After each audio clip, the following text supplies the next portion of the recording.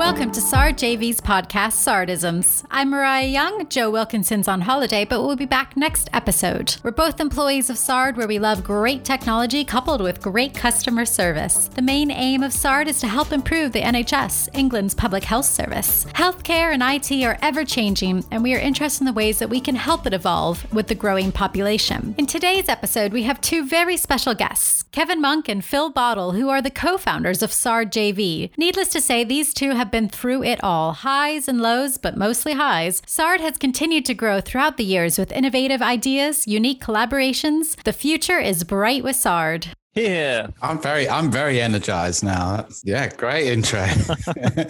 Let's just dive right in. And how did SARD JV get its start? I'll tell it from my perspective very briefly, and then obviously Kev can fill in his parts of it. But I used to work for Oxley's NHS Foundation Trust, which is a mental health trust in Southeast London. And I was lucky enough to work for a wonderful HR director called Simon Hart, who encouraged me from day one with this sort of mantra, seek forgiveness and don't ask permission, which essentially was giving me a blank piece of paper to say things aren't really working the way we'd like them to work. And instead of coming in with lots of preconceived ideas, create something new. And part of that was building some systems. So we were, I think, seen as quite a rebellious group, all about changing things up, making things better.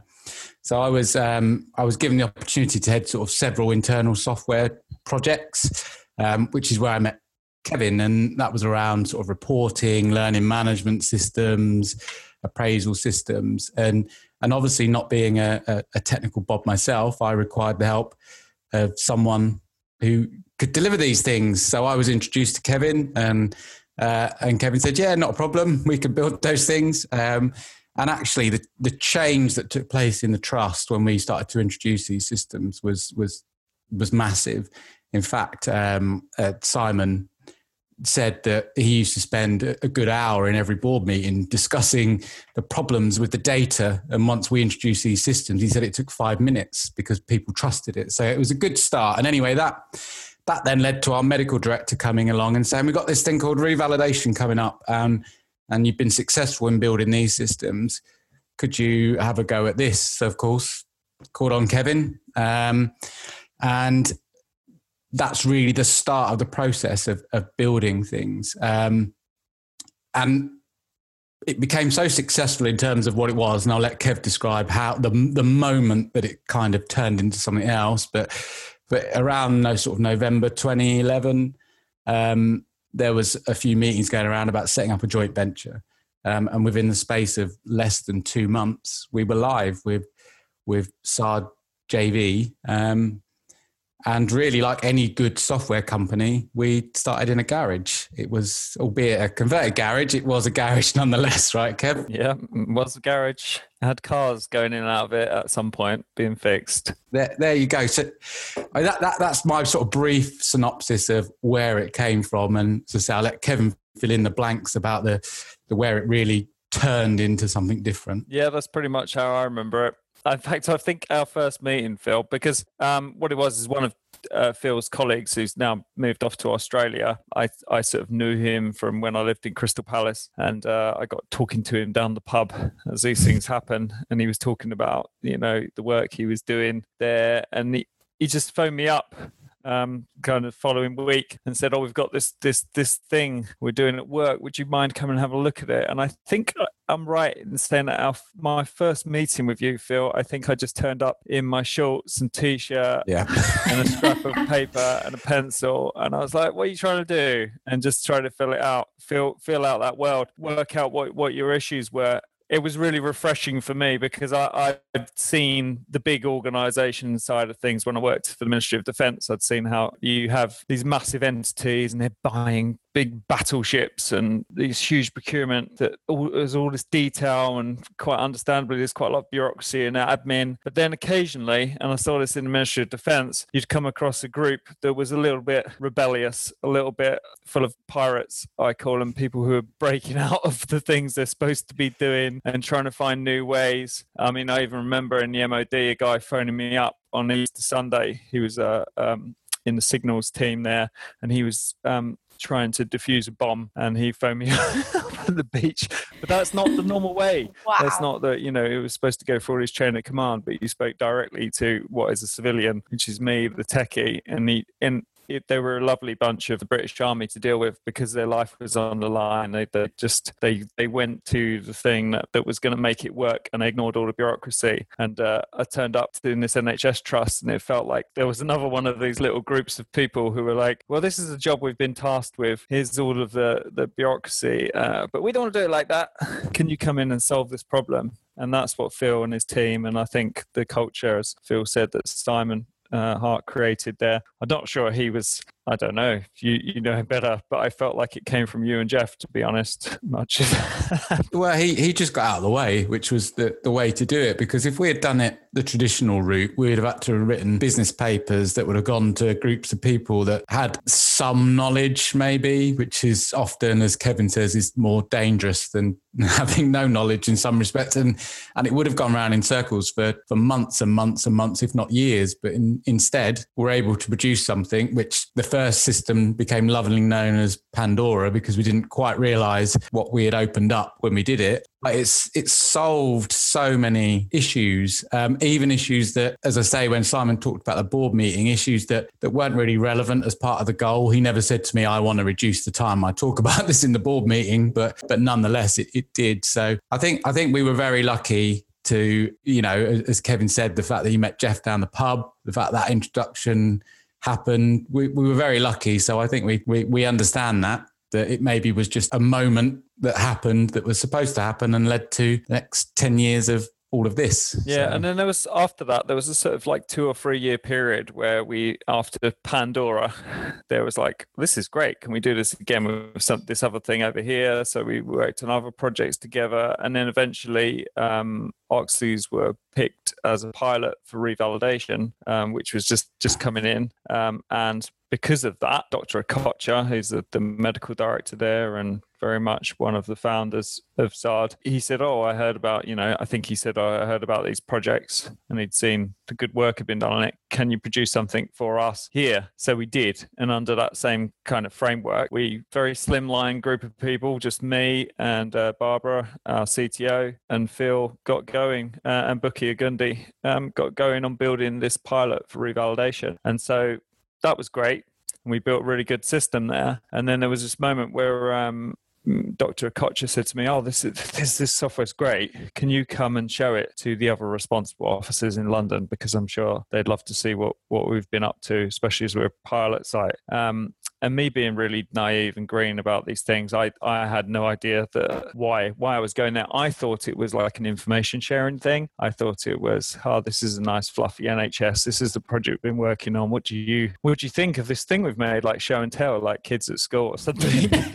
And they'd go, that's really nice. Good for you. And they did do that. And they all sat around loads of medical directors and responsible officers for London all sat around this table. I think there's probably about 10, 15 people there. So pretty much a good chunk of the most senior doctors in the country. And I presented this system and they said, that's really good. That's great. How much is it? And I went, I didn't come here to sell it to you. I just came to show you what we built. And they went, that's really good. But we control billions of pounds worth of budget between all of us. Maybe you should sell it to us. Wow.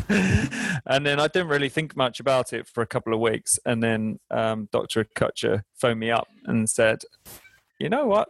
We really should commercialize this thing because it would be good for you. It's a good product. It will really serve those people well. But if we create a joint venture, then it will benefit us as a trust, and we get a really nice symbiotic relationship, because everyone wins out of that scenario. The hospitals get the thing that they want because it's been sort of grown from the ground up. It's come from the allotment of the NHS. It's homegrown.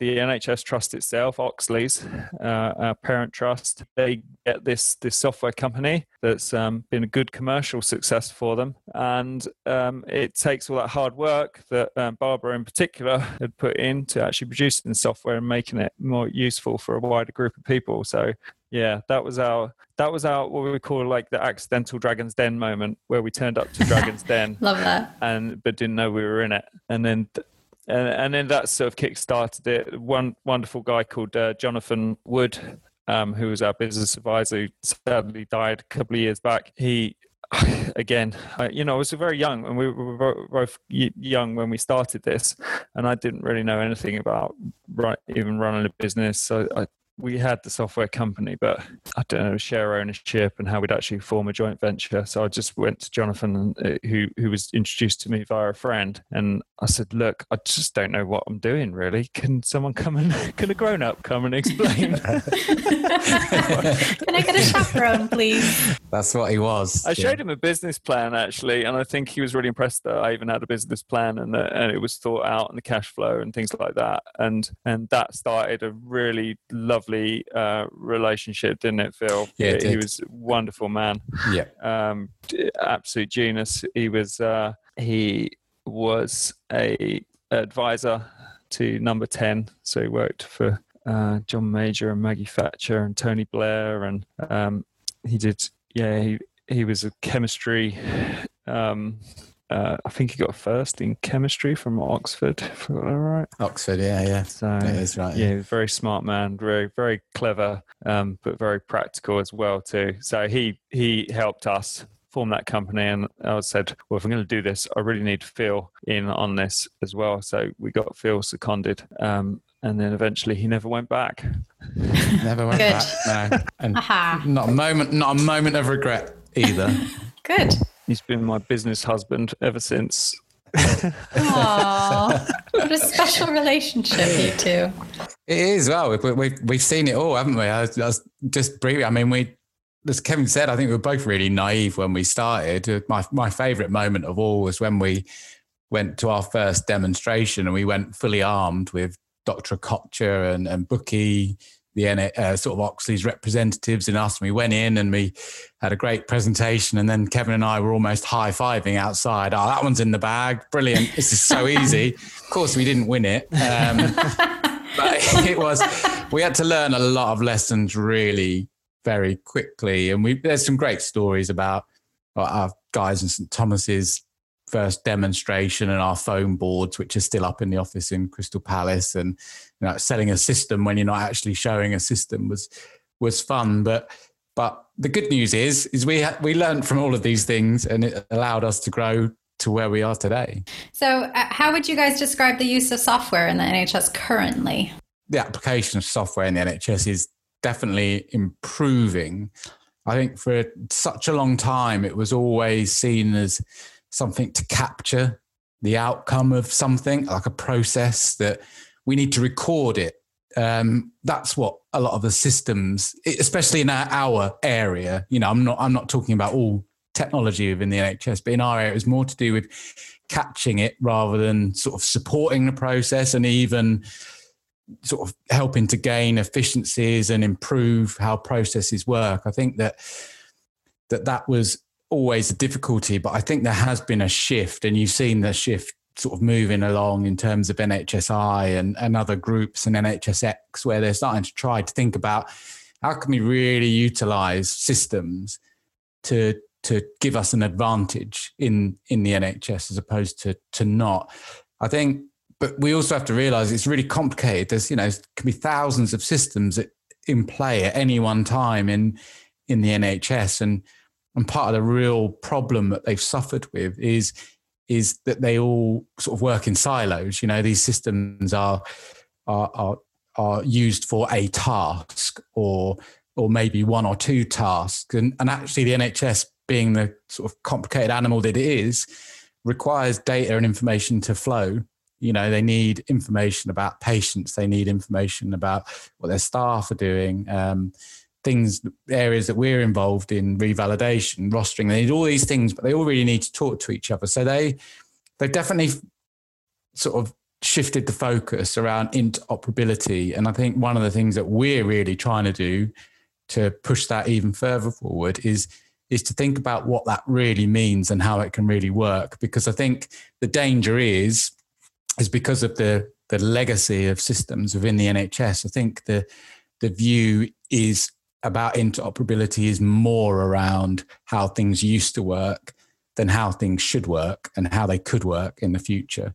So, yeah, I think we're seeing definite signs of improvement, and hopefully we're helping in our own little way to push that forward. Yeah, that's a great answer. I'm glad you did it. That's my answer. One he just said. Ditto. No, it is right. Like, so much of the data capture was about just visibility and pointing at things and going, this is how many of X has happened. And it's something that we keep on at in our own company, is that if we have KPIs and we have monthly business management meetings where we look at those KPIs. And one of the things I keep saying, and something that we keep coming back to, is that those KPIs are only useful if you look at them and it changes your behavior. If nothing's moved, some process hasn't got easier. If that's not information that's actually helping you make better decisions and move towards some long-term goal, then they're not useful KPIs. And I think that's probably true of every organization, is that those systems need to be useful for the executive team to make better decisions and better strategy and work out if what they're doing is working. But they also need to make it easier for the people using those systems for their everyday life. So, like the appraisal stuff, it should be easier for that doctor to just do their appraisal, not have a system just so that you can record that they did that appraisal. Just in addition, the stuff that we're talking about only really works, and I'm going to pay you a nice compliment here. Wow. Oh, nice. Thanks. See? Rarity. My business. So when you have someone at the head of the organization that is able to sort of see over the horizon and say, well, look, there's a lot of things that work in a lot of places, and there's a lot of new sort of innovative technology that's coming in, and it's really something that we can apply. But how do we utilize these things? And sometimes the NHS will only, or the landscape around sort of software in the NHS will only improve when people start to take what they probably consider to be our rather large risks around things like open source, using artificial intelligence, when they have people that are able to, as I say, sort of look over the horizon and say, well, actually, these are the benefits, and then the pitfalls are relatively small, and it's a future. And I know Kevin says it a lot. It's a future that you can look at, and it's coming, whether you want it to or not. This stuff, it's already part of our life as it is. So let's utilize it to improve the way you do things and allow you to sort of get on with the jobs that vocationally, for most people in the NHS, you got into to help people. You don't want to be spending all your time operating software. So let's think about things like that. So that's something that Kevin is really passionate about, and also sort of drives the team forward in, is looking at these new opportunities, seeing how technology can actually change that landscape. And I think, hopefully our influence is growing in a good way to that. And that's not about capturing the market for ourselves. It's actually beneficial for all system providers to look at these things. So, yeah. Good job, Kev. Thanks. You're welcome. Unrelated to SARD, and there's been some low-level improvements. So I think there was a poll a few years back, maybe about 5 years ago, they were asking people, what changes need to change in the NHS to improve technology. And I think a number of other people would just said, just update your internet browsers, please. Yeah. There's one thing you could do to improve the NHS technology generally, it would be to update all of the browsers because they were all running on really old browsers. And that made building apps for them, and they were missing out, I think, on this coming revolution of internet only based applications, which I think is the world that we're all familiar with now. Like, I think we've all got into that place where we're like, oh, most applications we use are internet based. Like even Word and Excel, more of that stuff is going online, and you do it online, and you could see that coming. We're there now. 5 years ago, I don't think that was obvious to people, and it was like, we're going to miss out on that. But for whatever reason, they seem to have caught up. And I think there is more of an emphasis on technology in the NHS. Obviously, Matt Hancock himself has got a tech background. I think his family come from, they built those postcode address finder things. So he's you know, I don't get into the politics of it, but it's very clear that he has got a technical interest. And I understand that some people are against that idea as well, that, oh, technology will save us. You know, the techno-utopians that believe that the only thing that needs to be done is for technology to come in. And I've actually seen a bit of criticism of AI and technology in response to COVID was, yeah, we've had this massive problem come up. And, you know, what did the technologists do for us? Nothing. It came down to, you know, nurses and doctors doing what they've always done. And the technology didn't really help. And to that, I would say, actually, people are communicating on Twitter and they're sharing all of this data. And, you know, sometimes technology is so familiar to us, we don't even notice how it's helping us. But it has moved things forward a lot, because actually I think what some people in the NHS have realised is that the use of that technology would have really been helpful, especially around rostering staff, when, you know, half of your workforce may be off at any one time or whatever because they're having to self-isolate. Actually, it becomes even more difficult when you use old sort of systems that are reliant on doing things in advance, you know, like 6 months in advance, then you're kind of stuck. So I think actually, you know, as much as COVID is not a thing to celebrate in any way, I think one of the positives, if you can pull them out of it in terms of technology, is that people have started to realize that it isn't going to create a utopia, but it can certainly help. It can certainly enable people to get on with their jobs in these sort of difficult times. So I think in that respect, it's moved technology forward and software forward quite a lot in the space of 6 months. Particularly video meetings. Yeah, that's huge. You know, Microsoft Teams, and that's made a massive difference. We've been able to engage with clients much more directly, and instead of traveling up and down the country for what is relatively short meetings, I think people are more inclined to do those things, and it does bring a lot of progress. I'm not even a big fan of online meetings. I much prefer meeting people in person, but I do think that's been one big benefit. Yeah. Yes. If you had a magic wand, what technical admin software challenges, general kind of challenges would you solve right now? I think it's really, for me, in two parts. One of them is something we've already sort of mentioned, which is, I think one of the challenges is not just the idea of what you're trying to do, but doing it in the right way. So interoperability is a big challenge, not necessarily because it's a sort of insurmountable mountain to climb. It's a case of saying, well, how are you going to climb that mountain? You're going to make it very difficult for yourself. You're going to leave all your equipment at the bottom and sort of try and climb without ropes or what have you? Or is there a way where things have been proven to work very efficiently, so you could almost just take a helicopter up to the top? It's, you know, in this case, it's not about you shouldn't be looking at it in terms of the success of sort of man versus nature or woman versus nature and the journey to get to the top. In some cases, it's a case of saying, how do you get to the top the quickest and most easiest way that benefits everyone? And I think that's one of the challenges, is about how interoperability is going to work. And I think that's something certainly that Kevin is sort of very passionate about. To stretch your analogy, I think when it comes to interoperability, you do have all these people trying to climb this mountain, and I think Phil and myself and the rest of the team are kind of like, got a helicopter here, guys. Is what happened? Like, it's really easy. There's a nice sort of easy way to do interoperability. It works in other industries, and And I share the passion for getting interoperability working in the NHS. I'm really concerned about how we're going about it, but that is an entirely different podcast. I think that would probably take a couple of hours on its own.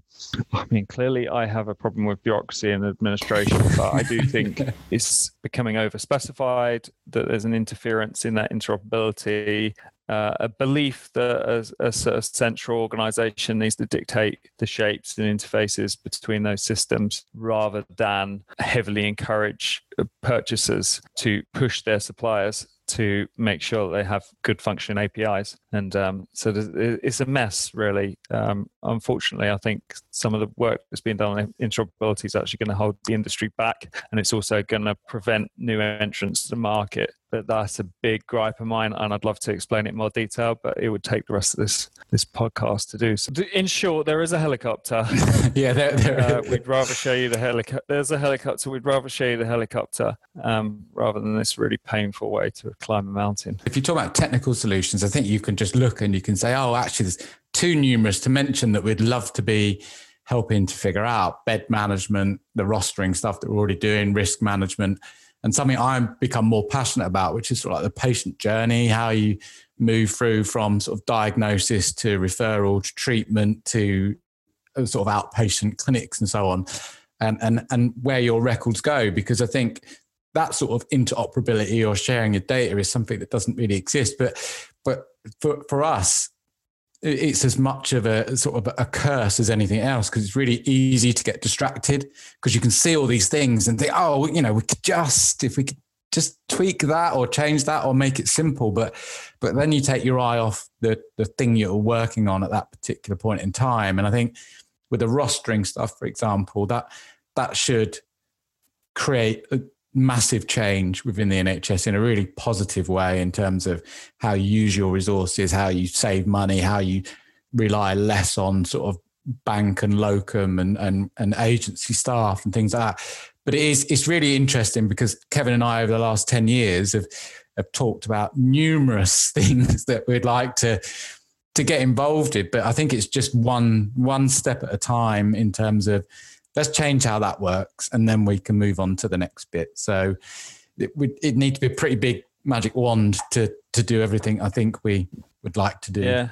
I mean, the obvious massive technical problem, which I think, you don't need to be working in healthcare tech to notice this, is case management of patients.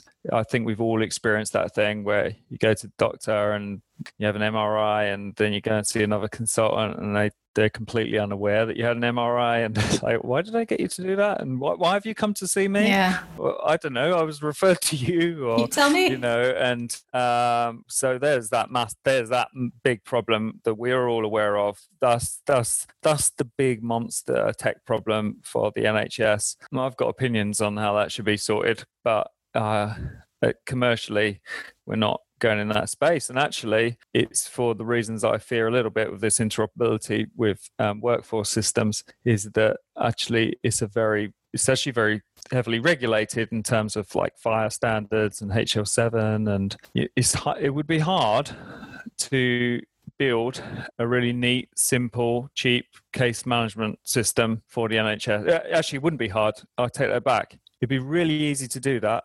It'd be really hard to sell it, and it'd be really hard to make a success of that business in the NHS and throughout the world. In fact, it doesn't seem to be done very well anywhere. Maybe Estonia or a country like that seems to got a handle on it. But these things are not easy to access, and I worry that some of that's coming into our workforce system. But as Phil said, the NHS has got loads of problems, and it's really easy to get distracted. We don't really deal with clinical systems as in patient systems much, just on the fringes of where it connects to job planning. But we don't really touch that. But I do look at it and go, oh, I'd love to sort that out. But one day. I was going to say down the road, maybe. Yeah. No. No, it's so simple in a sense. Like we talk about our own CRM, like customer relationship management system. You should be able to look at any any one of our clients and see the history. Oh, Mariah spoke to them, Phil spoke to them, here's what it was, here's the emails that went through, this is a meeting that we had with that person, to have a paper trail of their journey. Now, loads of companies do that. You can go to loads of companies and say to them, what happened to this person here? And they'll say, oh, they're connected to so-and-so, or they left that company and they went over here, and you get all that data. So yes, it's very sensitive data. Those concepts are not alien to other industries, of just basically having knowledge and information about a person and seeing it all the way through. And so it's that to me is really frustrating, because it's something that could be solved, and everyone knows it's a big problem and it's not solved, and I can't really see it getting solved. That's depressing, isn't it? It's very depressing. Yeah. We'll get there. Yeah. I do think pirate groups, permissionless innovation, sometimes a technology arrives that allows people to do the job, to fulfill that process unofficially. So you've seen this in WhatsApp with doctors and rostering. Like, that technology was not built to help organize rosters in hospitals, but wow, there's a lot of people using WhatsApp to sort out their rosters in hospitals. Really? Yeah. Interesting. Doctors would struggle without WhatsApp, I think. They would. Not everywhere. I'm sure there are places, but there's definitely lots of WhatsApp groups for doctors all over the country. Wow. Unofficially. So that's piracy, right? Like, that's permissionless innovation. Good. That's exactly what we need. Come from the ground up. People have gone, I really need to be able to talk to all of my cohort. I need to be able to talk to them quickly at the weekend and say, can you cover that shift? It's not an easy way to there's no easy way to officially organize that, but people, as always, find unofficial ways to do the same thing. This seems like a great time to discuss Sard's newest product, eRostering. The thing about eRostering is that it's actually really hard to describe. I recently recorded a video with Kevin Monk, a co-founder of Sard, with his explanation, which you have got to see. He really explains how eRostering works, which I'll try to sum up now. Basically, it's all about a declarative artificial intelligence. And no, we're not talking about robots here, but essentially a system that does the maths for you. Most people understand rostering, which can be a really complicated and difficult process trying to match up the needs with the wants. eRostering takes that very complex method and simplifies it. It essentially does the job for you. It takes out the guesswork and in a matter of seconds creates the perfect roster for the workplace as well as the employees. To find out more, please visit our website, sardjv.co.uk/products/e-rostering. One of our chat boxes will probably pop up and you can get in touch with our customer service team straight away to learn more. And in terms of that video, we'll be giving more information soon. Is there a particular way you've set up Sard to meet the challenges of the NHS? Yeah, no, well, there is. I think we set up Sard to be sensitive around sort of the varying requirements of each trust.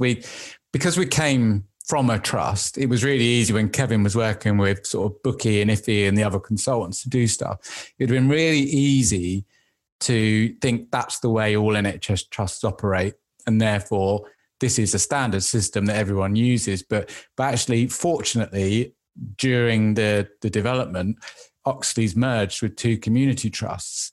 So we instantly got to see that there was going to be some real variations in things like culture and processes and ways of working. And I think it led to the backbone of sort of the system as well as the company to say there's got to be quite a large amount of flexibility and configurability in how we do things and what we do. Because every time, and it's been true for the last 10 years, every time we go to a new trust, they present a different challenge. Yep. Even though it's all around the same areas, they've got different things that are in their policies, in their processes that they've got to deal with. But the way in which we do that in terms of setting up Sard, which was intentional, and I know Kevin sort of brought things in very early that other people sort of wish they had done as well, but it's very difficult to replicate, was around chat support and the support team.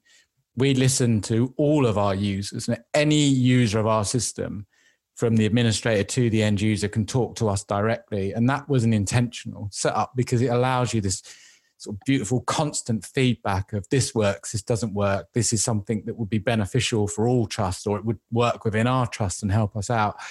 I think unless an organization really understands their market, and the only way you can understand your market is by being involved in it and listening to it, then you're going to get stuck really quickly. And I think as such, one of the main things we've done, and I know Kevin is very passionate again about sort of making sure that you have the right skills, like skill sets or skill stack in an organization, that people are always looking for new things and new ways to do stuff. It's about not standing still.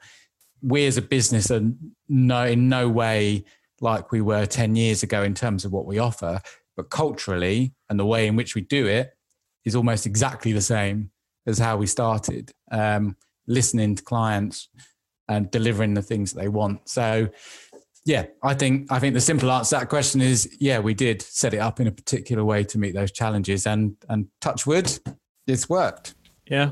Well, that's pretty much what Jeff Bezos said, and he seems to know a thing about running a business. Just a little bit. Yeah, he's doing all right. You know, with Amazon, I think one of his sayings is invest in the things that don't change.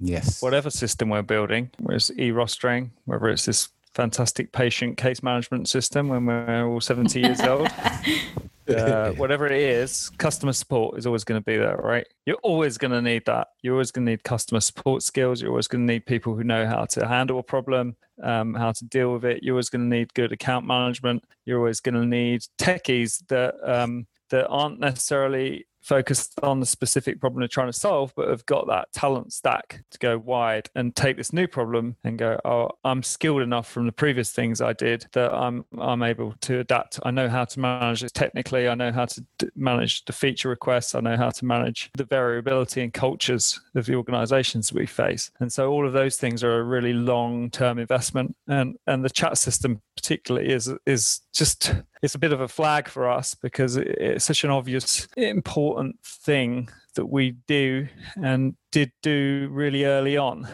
That seems so obvious that it just seems to symbolize that. But there are many chat system things that we've got in our company that have served us really, really well. One of which is just a more general emphasis on customer service. There's just not enough really high level customer service in any company. I don't think you don't feel handled. We were saying the other day on our internal chat system that once you work for Sard, you will forever be disappointed with most customer service for every company you deal with. So true. Like, why aren't they like us? Can I just talk to the same person? I have to explain it all again. And then when you do find someone who's got really customer service, you become really creepily like high in praise for them. And you're like, that's great. I love this. This is great. Oh, you treated me so well. I'm going to go and tell your boss and I'm going to tell you how good you are at customer service. They're looking at you like, okay, just doing my job, man. It's easy when you do it right as well. And also, let's not forget that when that used to be managed for us by someone who's now a celebrity. So, you know, if you've heard of Nish Kumar, then that's one of our... We don't like to talk about our famous friends. No name dropping. We don't. But, you know, he used to do it. So before he became famous and he did. We decided at that point that we should maybe let him go. Yep. And do the thing that he loved. So anyways. That's very kind of you. So how do you guys, talking about your team and staff at Sard, but how do you guys encourage creativity and innovation within the Sard family? Yeah, I think what Kevin was actually saying before, we mentioned it and we talked to it even in sort of in interview process about this autonomy, mastery and purpose thing. And I think that's regardless of what role you're perceived to play in the organization. It was sort of Dan Pink that described it best, saying that, or, you know, autonomy was the urge to direct your own life. Mastery was the desire to get better and better at something that matters. And the purpose was yearning to do what you do in service of something sort of larger than yourself. And I think that it's that idea that when you work in Sard, that there isn't, as Kevin's already said, sort of anti-bureaucracy, this idea that you are constantly asking permission to do something. What we really want with people that work in the organization, we work very hard when we bring people in to make sure that they've got that, is the ability and the capacity to make their own decisions about stuff, to see what's in front of them. You don't employ people that you then go micromanage. You employ people that should be better at their jobs than you could ever be. You know, that's the point, right? You don't we didn't employ you, Mariah, and then say, right, this is how you do all the content stuff. We trust in the fact that you will have the focus on what will work best, and you'll see all the challenges in front of you. And I think that it's really true. You got to sort of foster this environment where individuals can identify the problems that come up, whether it's on chat or technical issue. They can discover solutions and they can execute them without having to go through this long drawn out process of, please Phil, please Kev, can I possibly do this? I mean, it's so antiquated and it doesn't make any sense. And it cuts out all of the rubbish. Basically, you solve a problem in a far more efficient way. And then it's all to do with sort of your intrinsic motivation then, because you're doing something with purpose, it leads to more sort of intrinsic motivation and more innovation. And I think that the very fact that we started with one module, we're now on, I don't know how many, 7, all trying to deal with specific issues. Because one of the things that's also true is we don't deal with narrow problems that have like a simple, I think Dan Pink said this, it's sort of a simple set of rules and a simple outcome. It's far more broader than that. And Kevin talked about it before with sort of talent stack. When you look at a problem, you've got to be able to see in the peripheries of what have people not tried, what are they missing, what's really simple. And we try our best, as I said, maintaining the culture throughout the last 10 years to instill that in people, to say, look, I'm not going to tell you what to do. I'm sort of line manager in name only. It's a relatively flat hierarchy in terms of what you can and can't do. You tell me what you think the best thing to do is, and then go do it, And I know we're both fans of David Marquette, who says the same thing. But essentially, yeah, we encourage people by giving them the responsibility to do their job as best they can. It's amazing how much creativity flows when you give someone some autonomy. I think that's out of those things. Obviously, the mastery and being good at what you can, mastery being good at your job and feeling like you're really good at it, purpose that you feel like you're working towards something that's meaningful. But that autonomy one is the one where people are particularly creative in how they come up with solutions to problems, because they don't have someone looking over their shoulder to confirm that it's the right way to do that thing. That's really, really important. I tell you a funny story. When I was in the Ministry of Defence and I was out working with this squaddy, and we had a van where it was a big protected vehicle. Let's just put it like that.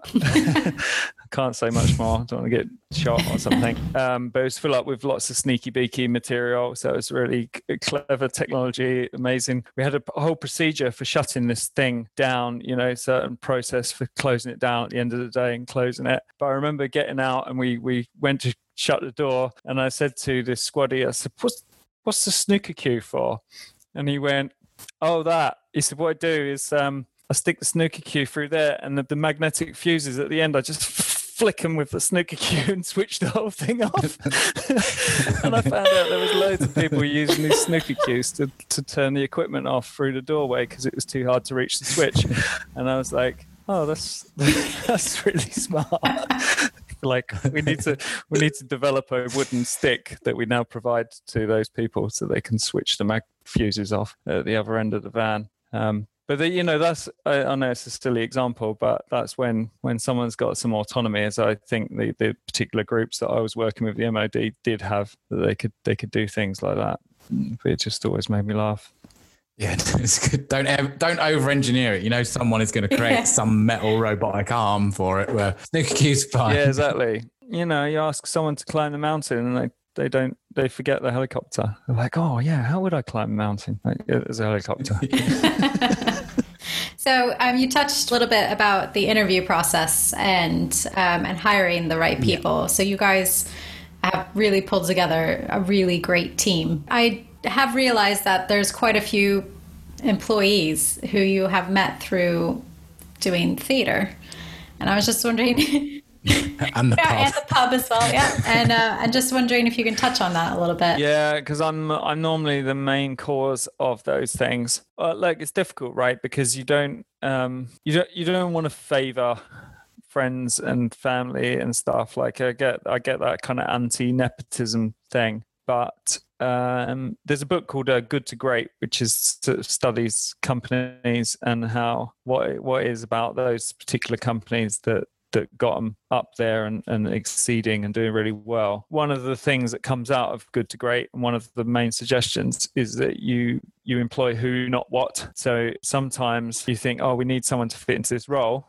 So there's the what recruitment, and then there's the who recruitment. And sometimes people come along, and particularly if you've met them in your daily life and you see how committed they are, you see their loyalty and honesty and their ethics and their work ethic and how they interact with other people, and particularly in theatres, because in theatres, in theatre you're doing it for love, right? It's amateur. Absolutely. For the love, right? So people who turn up and aren't late. I'm always late for rehearsals. People who aren't late, people who are committed, people who get on with their fellow cast members, people who are respectful to the crew, and you see good people. You see people who work really well, and so there is a bit of nepotism, but I think it's. I struggle with it because I do think it's sort of warranted sometimes. Sometimes people, you see what people are like, and you think, I want some of that personality in our company. But having said that, we've had some fantastic hires who we've never met down a pub. So, that's good. So it is a mixed bag, and you want to be.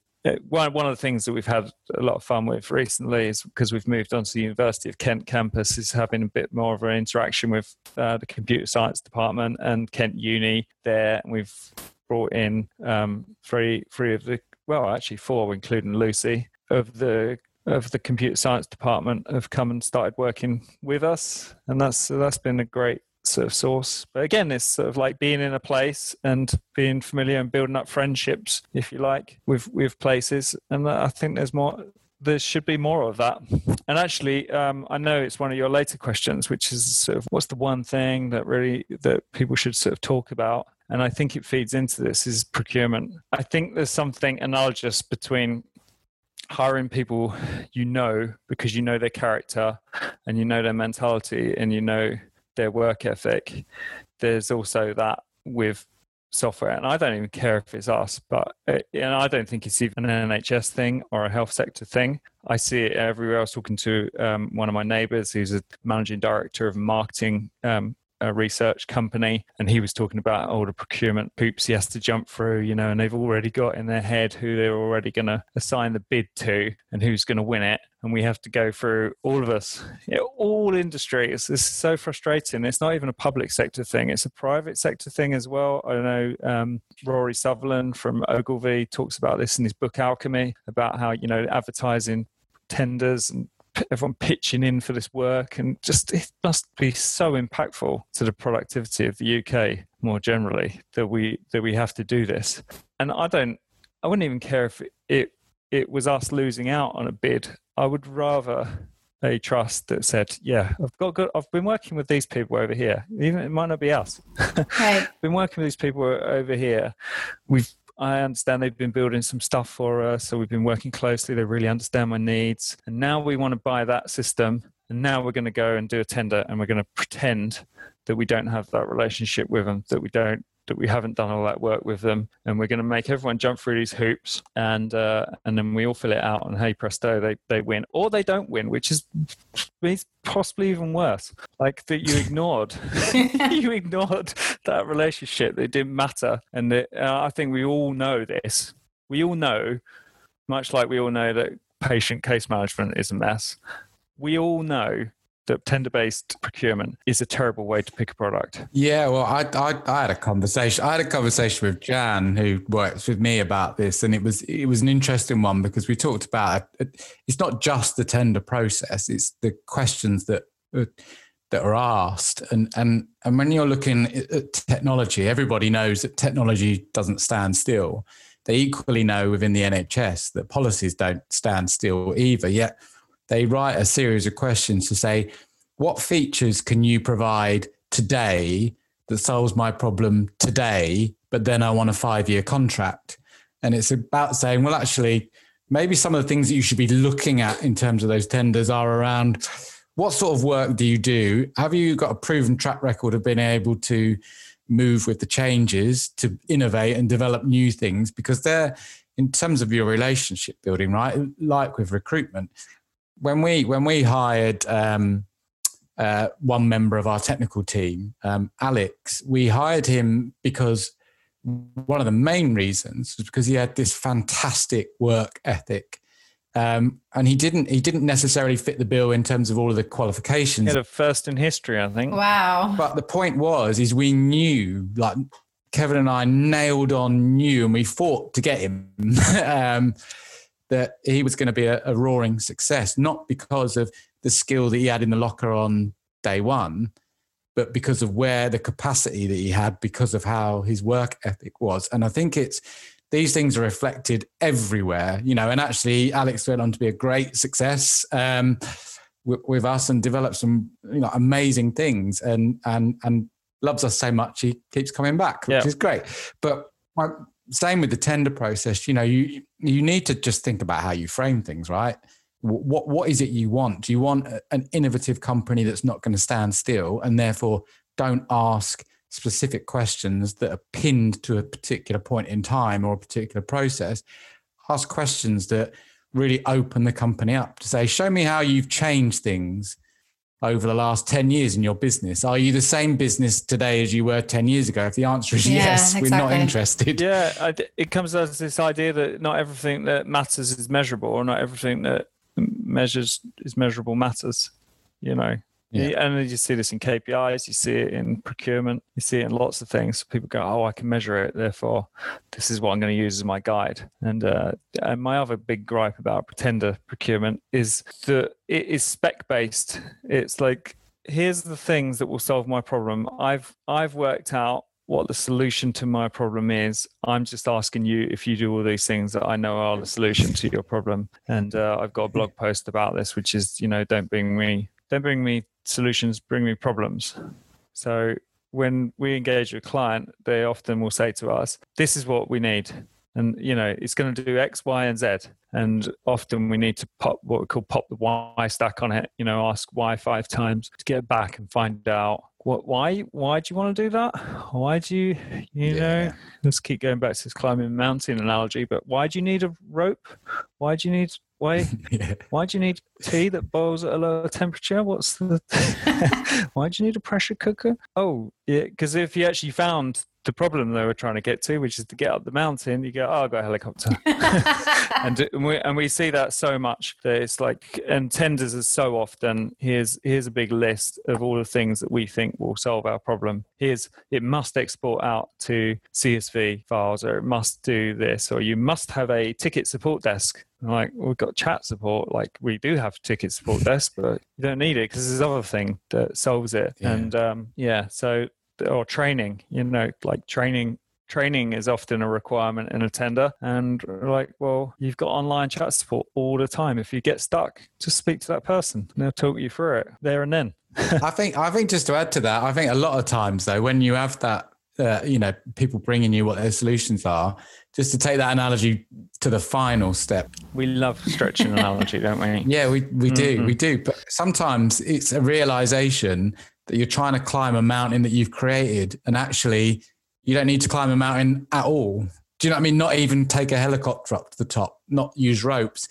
It's people focus on so much about how things have been done, that they turn it into something that seems insurmountable, and they add to it, and the mountain gets bigger and bigger and bigger. In 5 years' time, they need something else. And sometimes it's just a case of literally pushing them out into one side and saying, that's not where your root problem is. That's not, that's something that's taken place because somebody else has focused on a problem. You picked it up and you've moved forward with it, and you've got a little bit further up the mountain, but you still can't see the top. So I think that's something we really try to do. And again, I keep putting words in Kevin's mouth, but it's a case of saying compete on simple. Let's think about the simplest path from point A to B that we can help you to get through. What do you really need? What are your outcomes? What is it that's going to actually affect what you're doing? Not what is it that we can do to help you with all of the things that just happen to be there because of history or because of that's the way it's worked before, which is why this kind of rebellious attitude worked so well, sort of going back to the first question, was because we threw all of those things out of the window and said, right, let's just focus on what it is. You know, I'm a qualified teacher and I used to do training, and every time I'd go into a meeting, they'd say, oh, our numbers are down on this. Phil, we need training. And I'd say, why do you need training? What is it you're trying to achieve? What outcome do you want? Is training it's like a catch-all solution. So yeah, I think we're both very passionate about the fact that sometimes sometimes this is as much about helping people to see that there are different routes sometimes, and we're there really to help that and to lift it up and say that, you know, there's a better way. Let's help you find it. I think that's a common theme too with SARD in general, is that you guys just want to help. That's all you want to do. Very caring. And you have the capabilities to do that, and that's awesome. Yes, agree. So there's another question, but I think maybe we should stop here and revisit it another time. I literally had one answer and it said AI, as simple as that. And that was it. That was it. Oh, okay. Oh, that was easy. All right. We can do this again. Cool. All right. Well, then we'll revisit that on another podcast if you're up for it. Oh, brilliant. Well, yeah, thank you for setting all this up. Well, thank you guys. I appreciate your time. Thanks, you very much. Thank you to all our listeners who tuned in to today's episode of Sardisms. We really enjoyed having you, and hopefully you enjoyed hearing about the foundations of SARD and where its future lies. You can find out more about SARD by visiting sardjv.co.uk or send us a tweet on Twitter at sardjv and use hashtag Sardisms. I'm Mariah Young. Until next time, have a great week.